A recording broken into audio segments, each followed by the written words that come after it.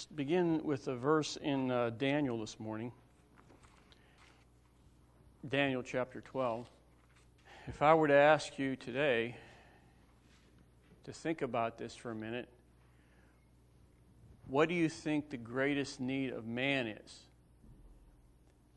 Now, whenever you listen to the media or you listen to different individuals that you may come in contact with through your work, or maybe you're out somewhere and you're contacting people, whatever it may be.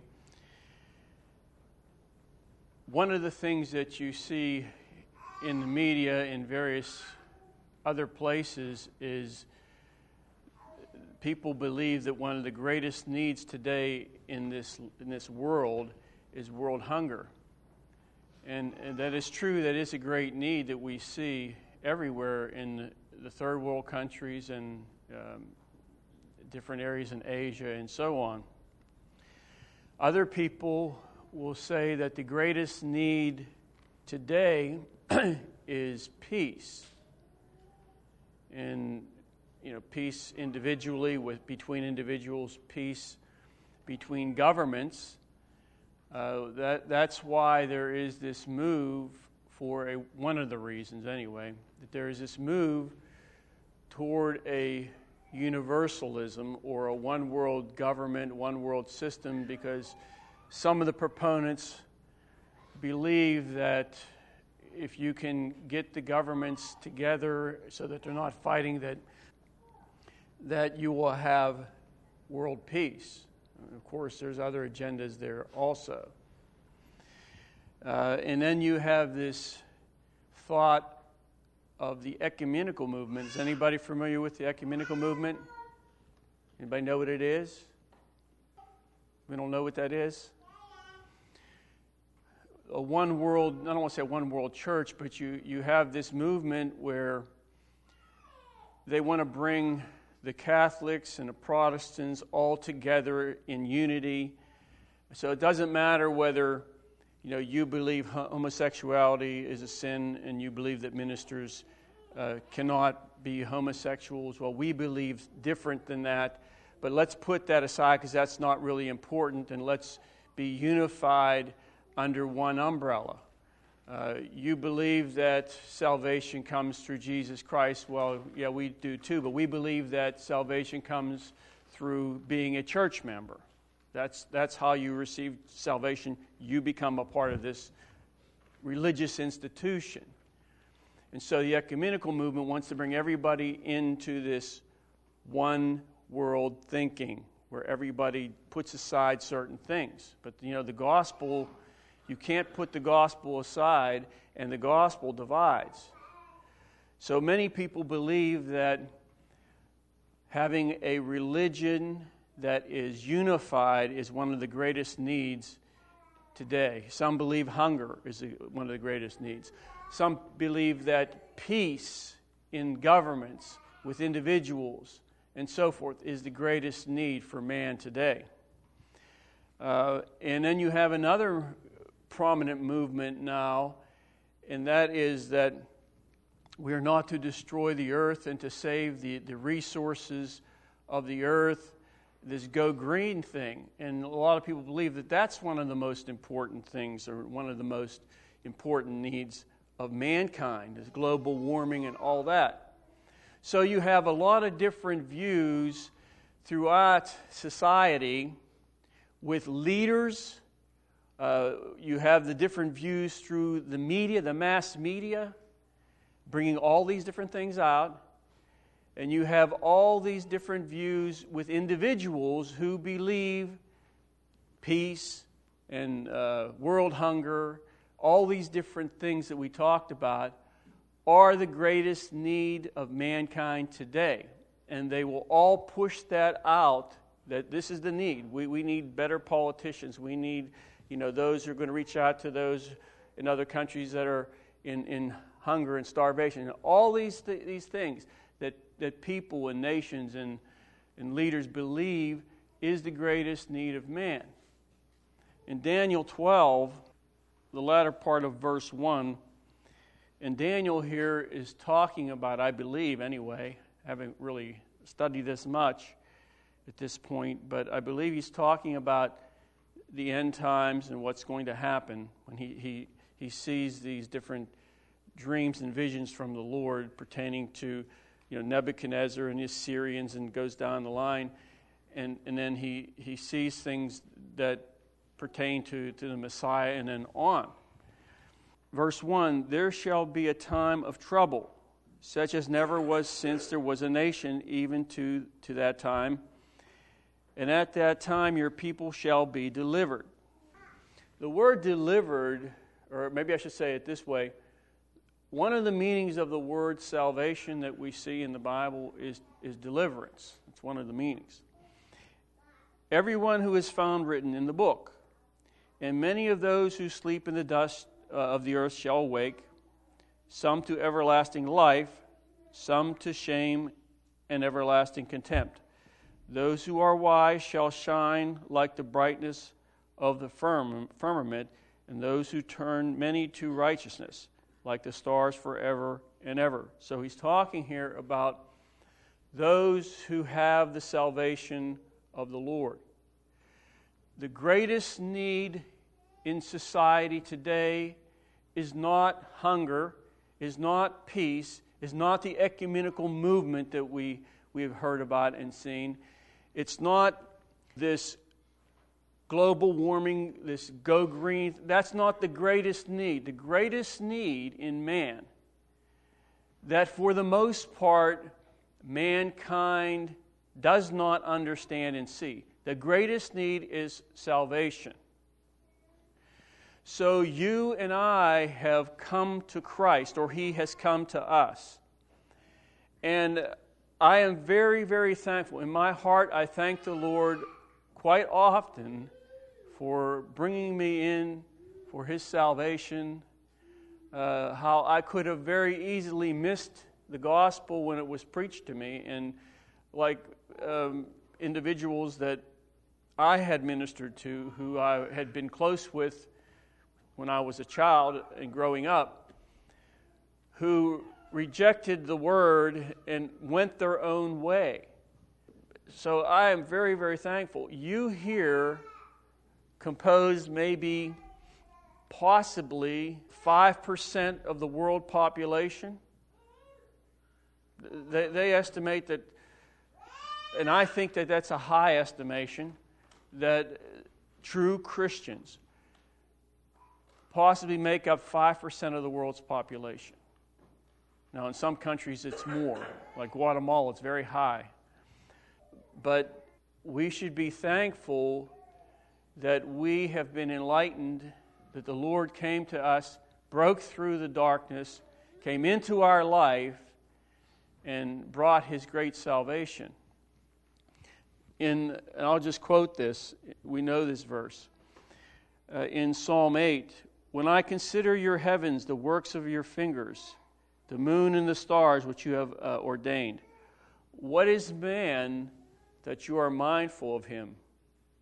What am I, Lord, that you have been mindful of me? It's just, to me, it is totally mind-boggling that the God of the universe, the one who created everything that we see at night when we look up into the sky, all that we see around us made in nature, showing His glory.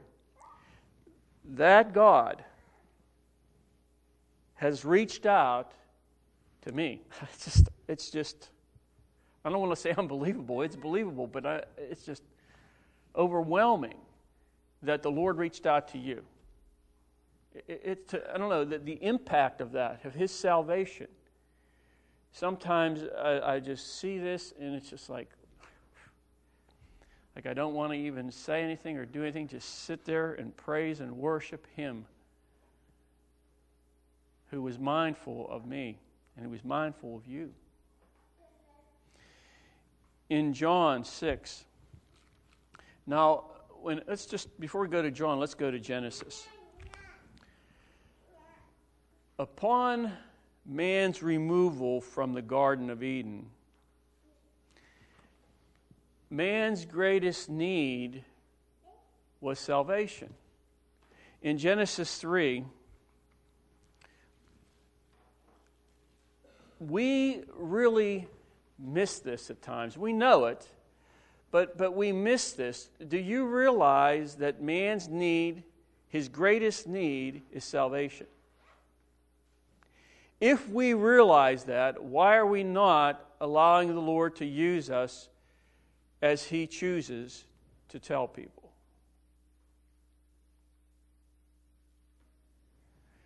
If we really believe that salvation is the greatest need for man.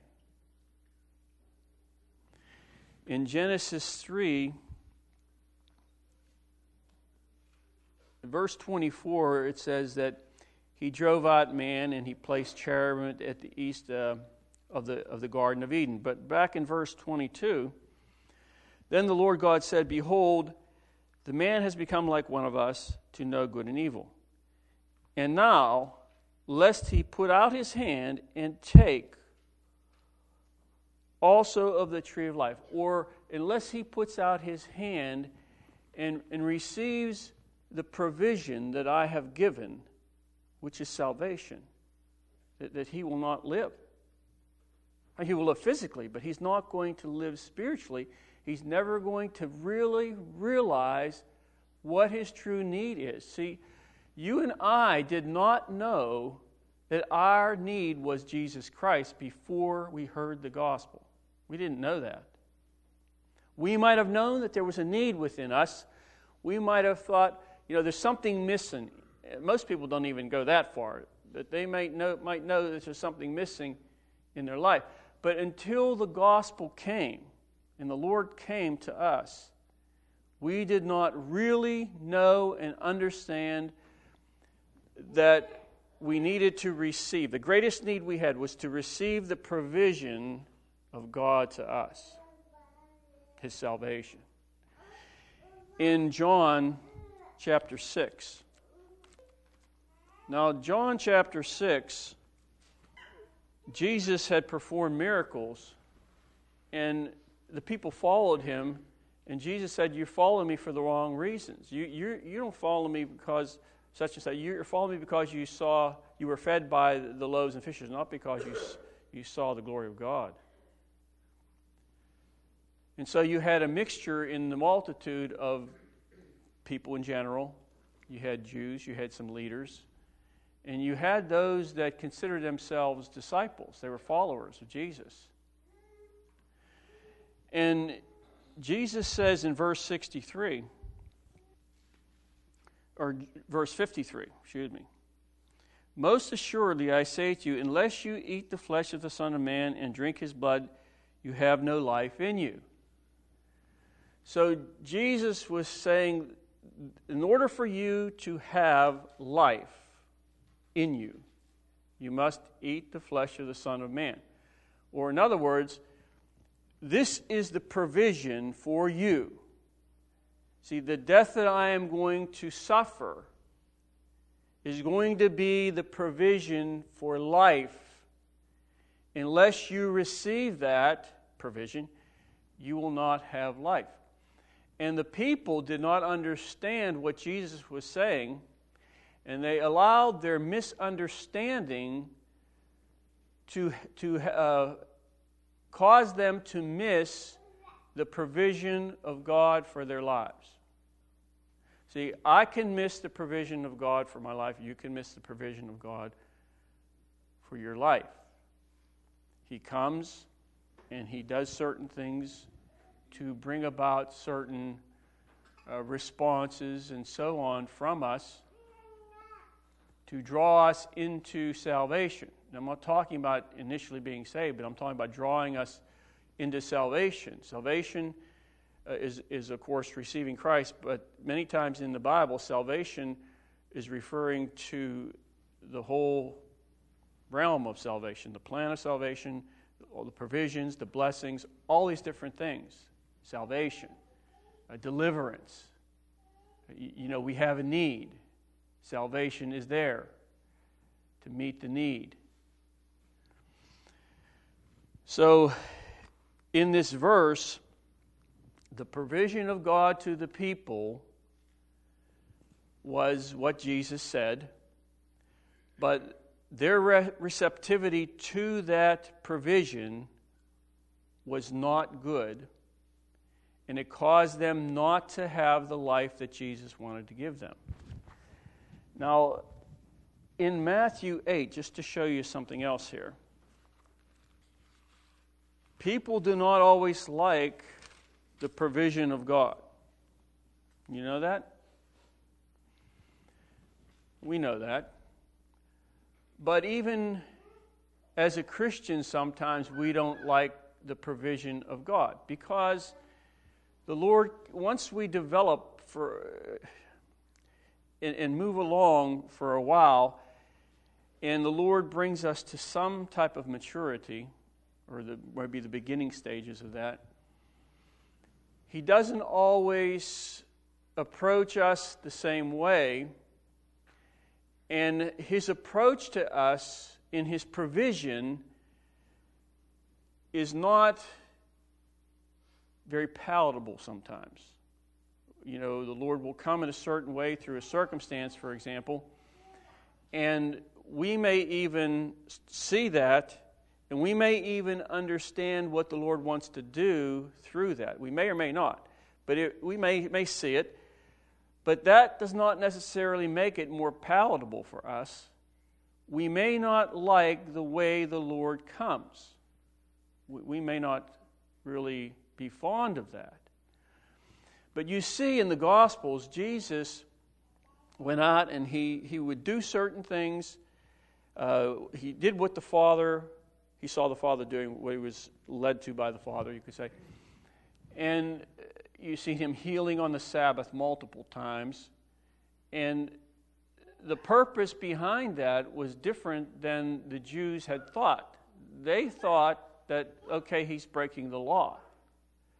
Never actually seeing the provision of the Father, having a heart to receive what the Lord wanted. See, how can there be relationship established if an individual does not receive the provisions that God is giving? Now, let me just give you one little example of this. In Matthew 8, verse 28, when he had come to the other side, to the country of the Gergesenes, or the Gadarenes, there met him 2 demon-possessed men coming out of the tombs, exceedingly fierce, so that no one could pass that way. And suddenly they cried out, saying, "What have we to do with thee, or with you, Jesus, you Son of God? Have you come here to torment us before the time?" Now a good way off from them was a herd of many swine feeding. So the demons begged him, saying, "If you cast us out, permit us to go away into the herd of swine." And he said to them, "Go." So when they had come out, they went into the herd of swine, and suddenly the whole herd of swine ran violently down the steep place into the sea and perished in the water. Then those who kept them fled, and they went away into the city and told everything, including what had happened to the demon-possessed men. Now, when Jesus came, he was coming to this city or this area. This area was close to the Sea of Galilee. So he's coming to them with salvation. He is going to desire to come through their land to bring salvation. And when he brings salvation, that is the relationship that he wants between them and himself, or them and the Father, however you want to say it. He wants to establish this relationship. Verse 34, "And behold, the whole city came out to meet Jesus, and when they saw him, they begged him to depart from their region." So because they couldn't receive the provision that God had here, the way Jesus did what he did, they rejected, or they never could have the relationship that the Lord so desired. So the Lord can come in ways that the individual may not want, may not like, and because of that, keep Jesus away from their town or keep Jesus away from their heart and their life. And there's never a relationship established because of that. See, Jesus went there to preach the gospel or to establish a relationship, salvation. But because of their lack of receptivity to him, because of what they saw, the relationship was never established between all of them there. Now turn to John 5. In relationship, there must always be certain provisions. So we'll take it to the level where we live, let's say between a husband and wife. If the relationship is to be what it is to be, there must be certain provisions given by the husband, and there must be certain provisions given by the wife. And if that is given, the other receives that, and they give, and then the other receives that, then you have a true relationship that functions the way it should because you have this interaction between two individuals. This is the same thing between, of course, the Lord and us. In John 5, verse 20, and I had mentioned this before, and I taught something similar to this, but I'll just go through this anyway for you.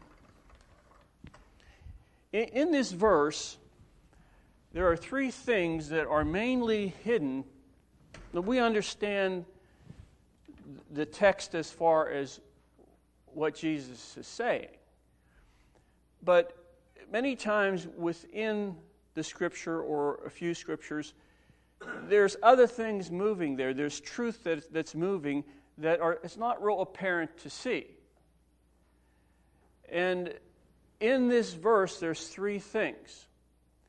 And these three things many times are missed by Christians.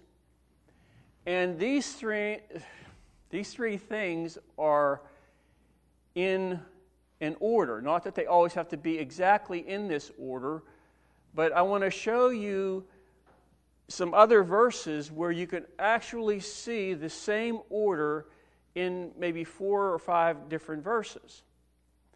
And the order is significant, and what is in this is significant. We know it. We function in it a lot, or for the most part.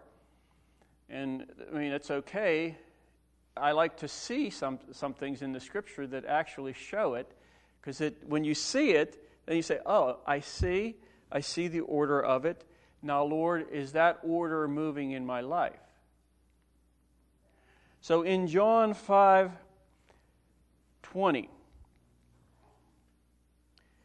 for the Father loves the Son. Now, this word love here is not agape. This word love here is phileo. Phileo has various meanings. For example, to be fond of is one. Friend is another.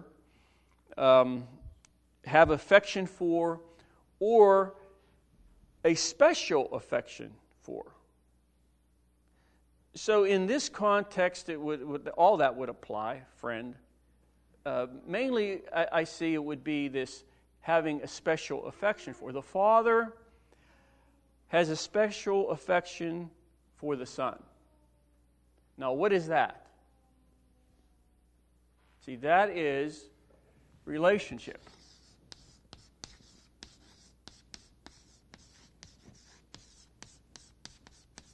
Relationship. Jesus has come to us, first of all, to establish a relationship. Of course, He forgives us of our sins. I'm not talking about all that's. We know that. He did that to take us to heaven, yes, but to establish a relationship with you. Many examples in the Bible of individuals, and the one that we looked at of a whole city, he could not establish a relationship with them. So relationship is that which the Lord wants to have with you, this interaction. See, the phileo here is actually showing you something, that the Lord is wanting the same thing that you see between Jesus and the Father. He's wanting that same thing between himself and the Christian. He wants to be fond of, and he wants you to be fond of him. He wants this affection between you and him. Now see, this is different than for God so loved the world. See, there's not the intimacy in that. It's just God did it. He made the decision. He did that for you. But now, based upon that, the agape, for God so loved the world, based on that, now this phileo comes out from that. So now he wants to broaden this, not just to take you to heaven, but now he wants something flowing between him and you. See, this is something that takes place in spirit, that in your heart there is this openness or receptivity to the Lord, and there is an openness, of course, with him towards you, in order to establish relationship, but more than that, to broaden the relationship. See, we all need to be broadened. We all need to have a deeper relationship with Jesus Christ. And so he comes forth to us for that reason. So this word love, so the Father loves or loveth the Son. So there shows that there's something very special there. There shows that there has been a receptivity between the two. So you can't have receptivity on the part of one and not the other. You can't have just giving on one side of a marriage and not the other. It won't go too far for the most part.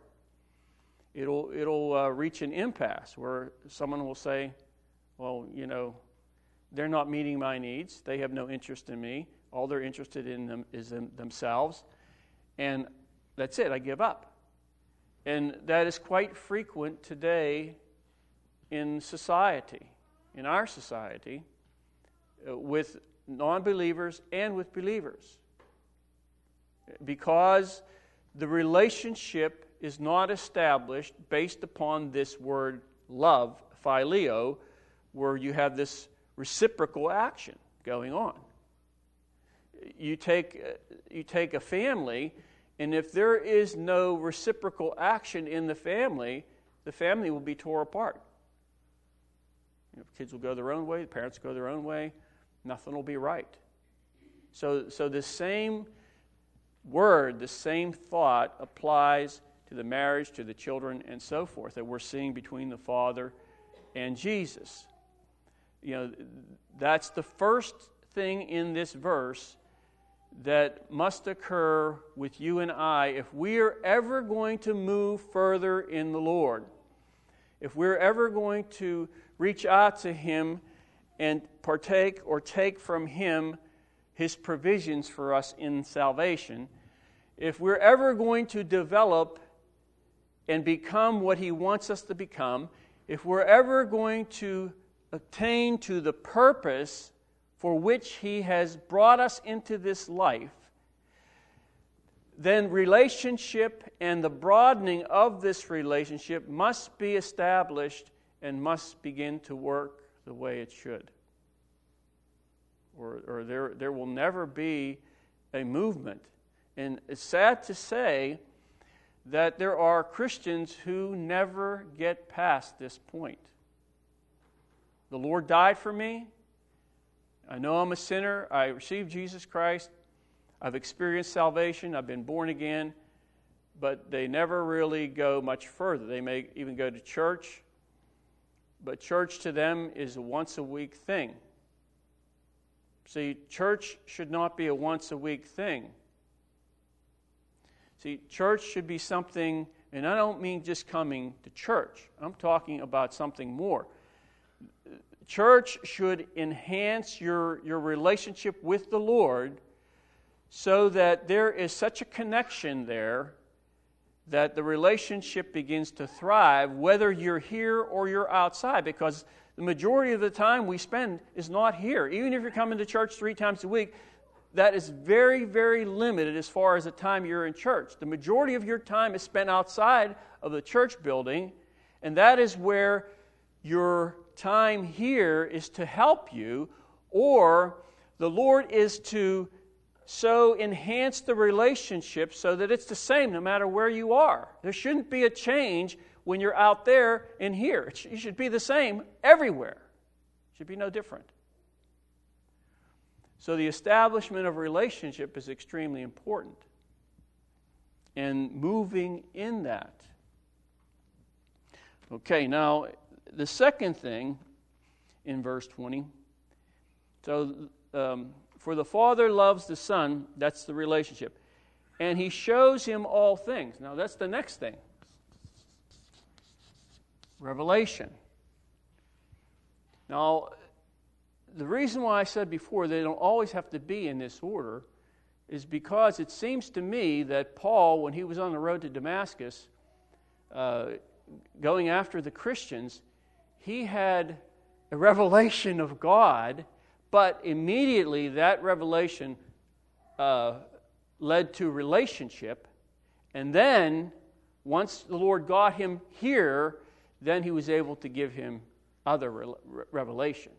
But mainly, the order seen here is relationship first, and then revelation. Probably everyone here, first of all, came to the Lord. He established a relationship there, and then from that point on, the Lord opened His Word and showed you revelation and so on. Now, revelation is basically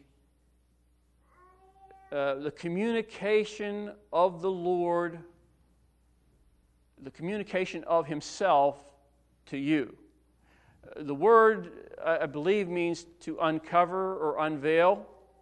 So there is, in the relationship, if the relationship is moving on with Him, in the relationship, there will be an uncovering or an unveiling to you personally. Mainly it's going to be through the Word of God. But He can reveal Himself many times through our personal circumstances, the things that we encounter through other people, through various means to bring to you and I a revelation of Him. Now, to ask you this, the revelation of God in nature is basically what's the purpose? Do you know that God is revealed in nature? Yes, we know that. What's the purpose behind the revelation of nature? Mainly it's that man would understand that God exists. You look into the sky. Some people have come to the Lord by nature, by seeing nature. Then they come to this revelation that, oh, God does exist. Look at the order in everything in the universe, even in the microscopic realm, in the body, and so forth. And people have come, even scientists have come to understand that God exists. Some. But inner revelation is different, because inner revelation is for the purpose of knowing Him. Not knowing He exists, but knowing Him. So the revelation here that we'll see in this verse, I believe, and He shows him all things. This is not that God would exist, He would know that. It's that He would know Him. See, you receive revelation, or the Lord comes and uncovers Himself for the purpose that you would know him. Well, you say, well, I already know him. I'm a Christian. I'm not talking about that. I'm talking about knowing him more intimately in ways that you don't know him at this particular time. So he's interested in communicating himself. Now he says here in this verse, and shows him all things. The word show means to make known the character or significance of something. So he's interested in making known the character of. Now, that is, of course, referring to himself, making known through revelation his character to you. Or it can mean, and does mean, that he can reveal the nature or source of something, like we see Jesus dealing many times in seeing the source as being from God or the source as being from the enemy. Get thee behind me, Satan. He saw the source. What should we do? Should we tell this man? He said, no, let this man alone. The kingdom of God, cannot be divided, so on and so forth. Anyway, so he's able to show the source of whatever it is. We must be able to see the source of certain things. But anyway, to show him all things, or show him the character or the source of that which he comes in contact with. So revelation. And then you move on in the verse that he himself does. Let me just read the whole thing. For the Lord loves the Son, relationship, and shows him all things that he himself does. That's revelation. And he shows him, and he will show him greater works.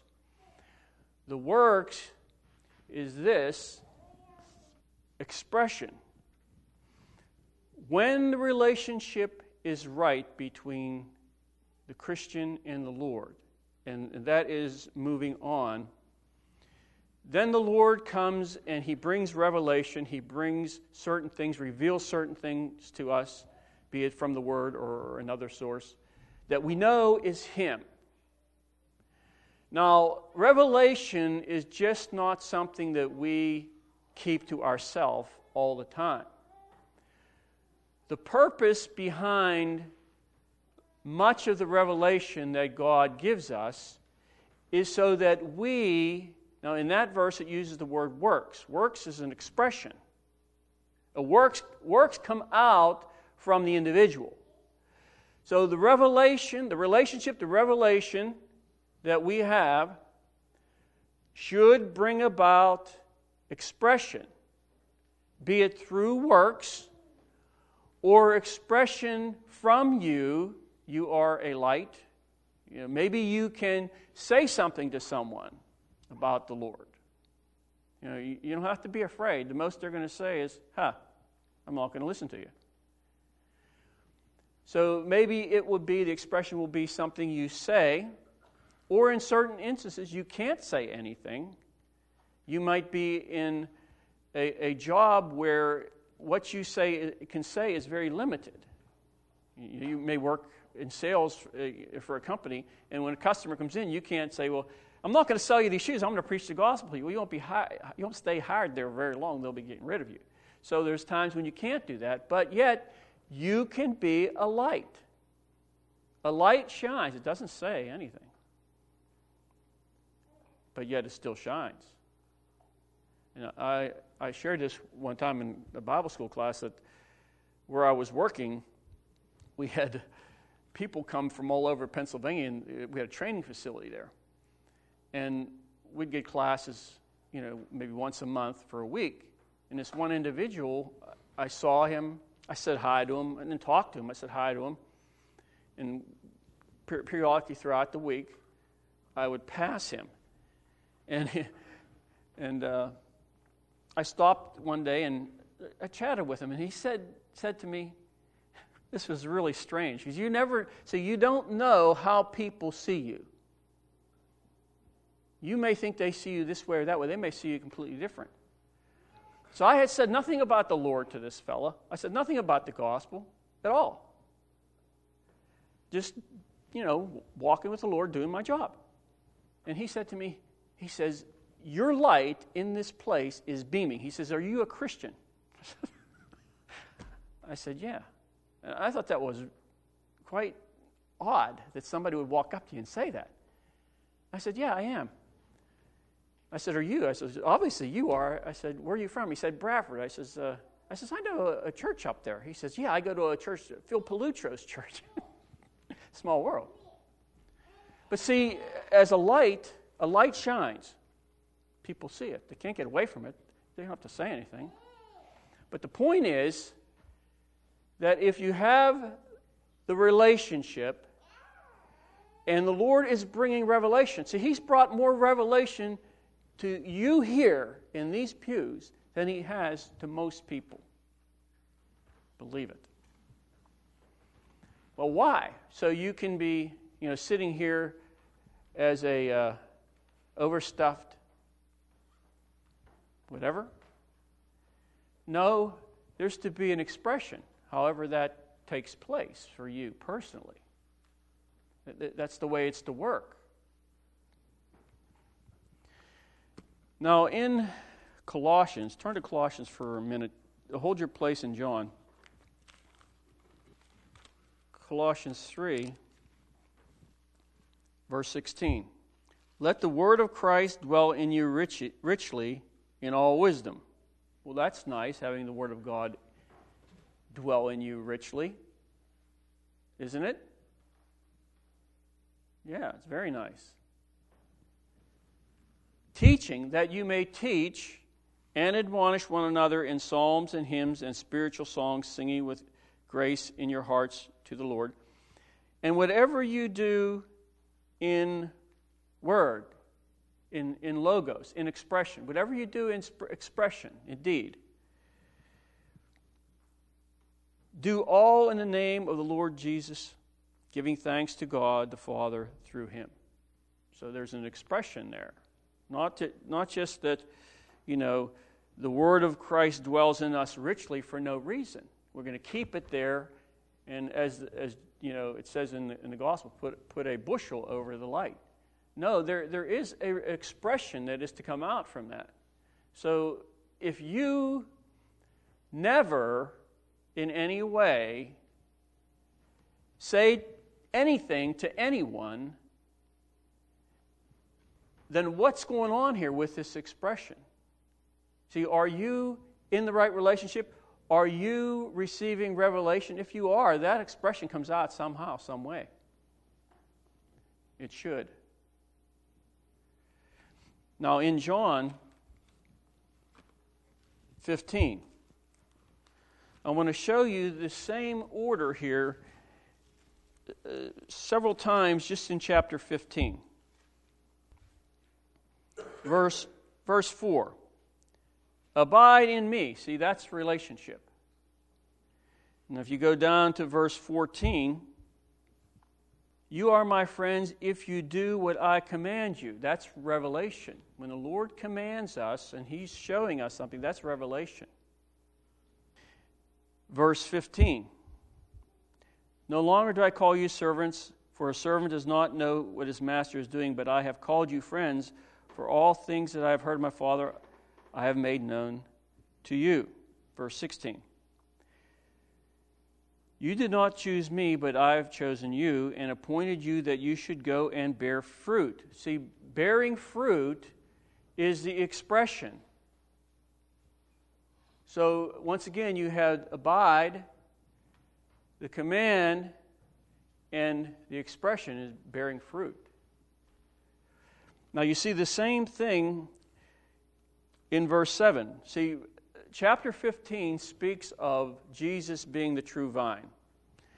See, and in order for there to be the proper results that He wants, we must abide in the true vine. In verse 7,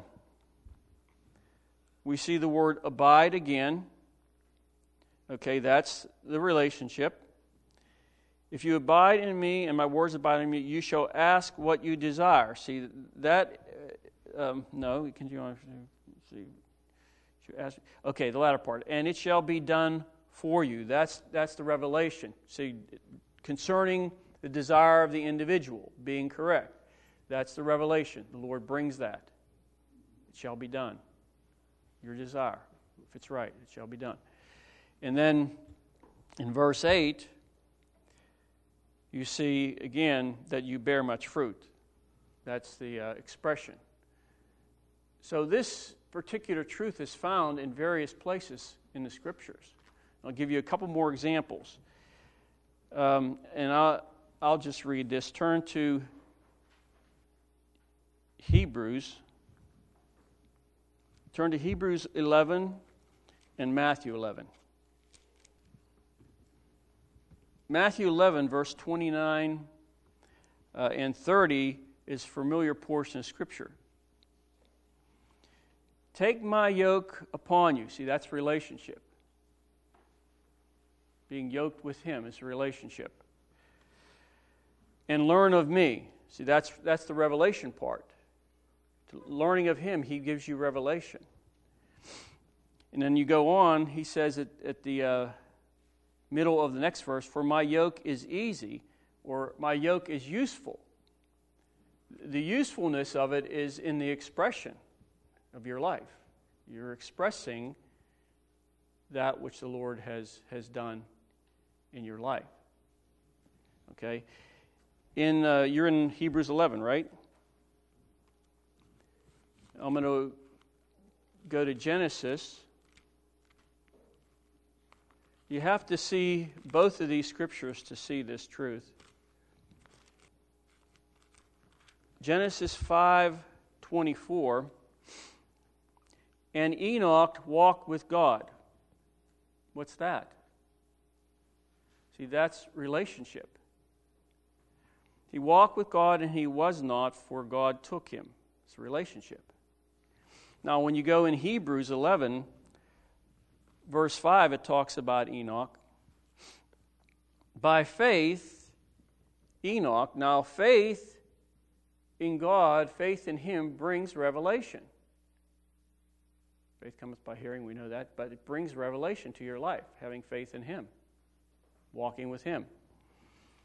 And then when you move on here, by faith Enoch was taken away so that he did not see death and was not found because God had taken him. For before he was taken, he had this testimony. See, what's testimony? Did he please God? Yeah, but the testimony was an expression that came out from his life. Nothing's other than these couple verses, nothing else is said about this man in the Bible. But in those two verses, you can see the relationship. You can see by faith. There was a revelation of God to Enoch by faith. And then the expression was he had this testimony that he pleased God. And whatever else went on in his life, those three things were moving, and they were there, obviously, in this man's life. Just as they should be there and moving in our life. And the last scripture, in Isaiah 6. Isaiah 6:1. In the year of King Uzziah died, I saw the Lord. So there's your relationship with Isaiah. I saw the Lord. In verse 5, he says, I am undone.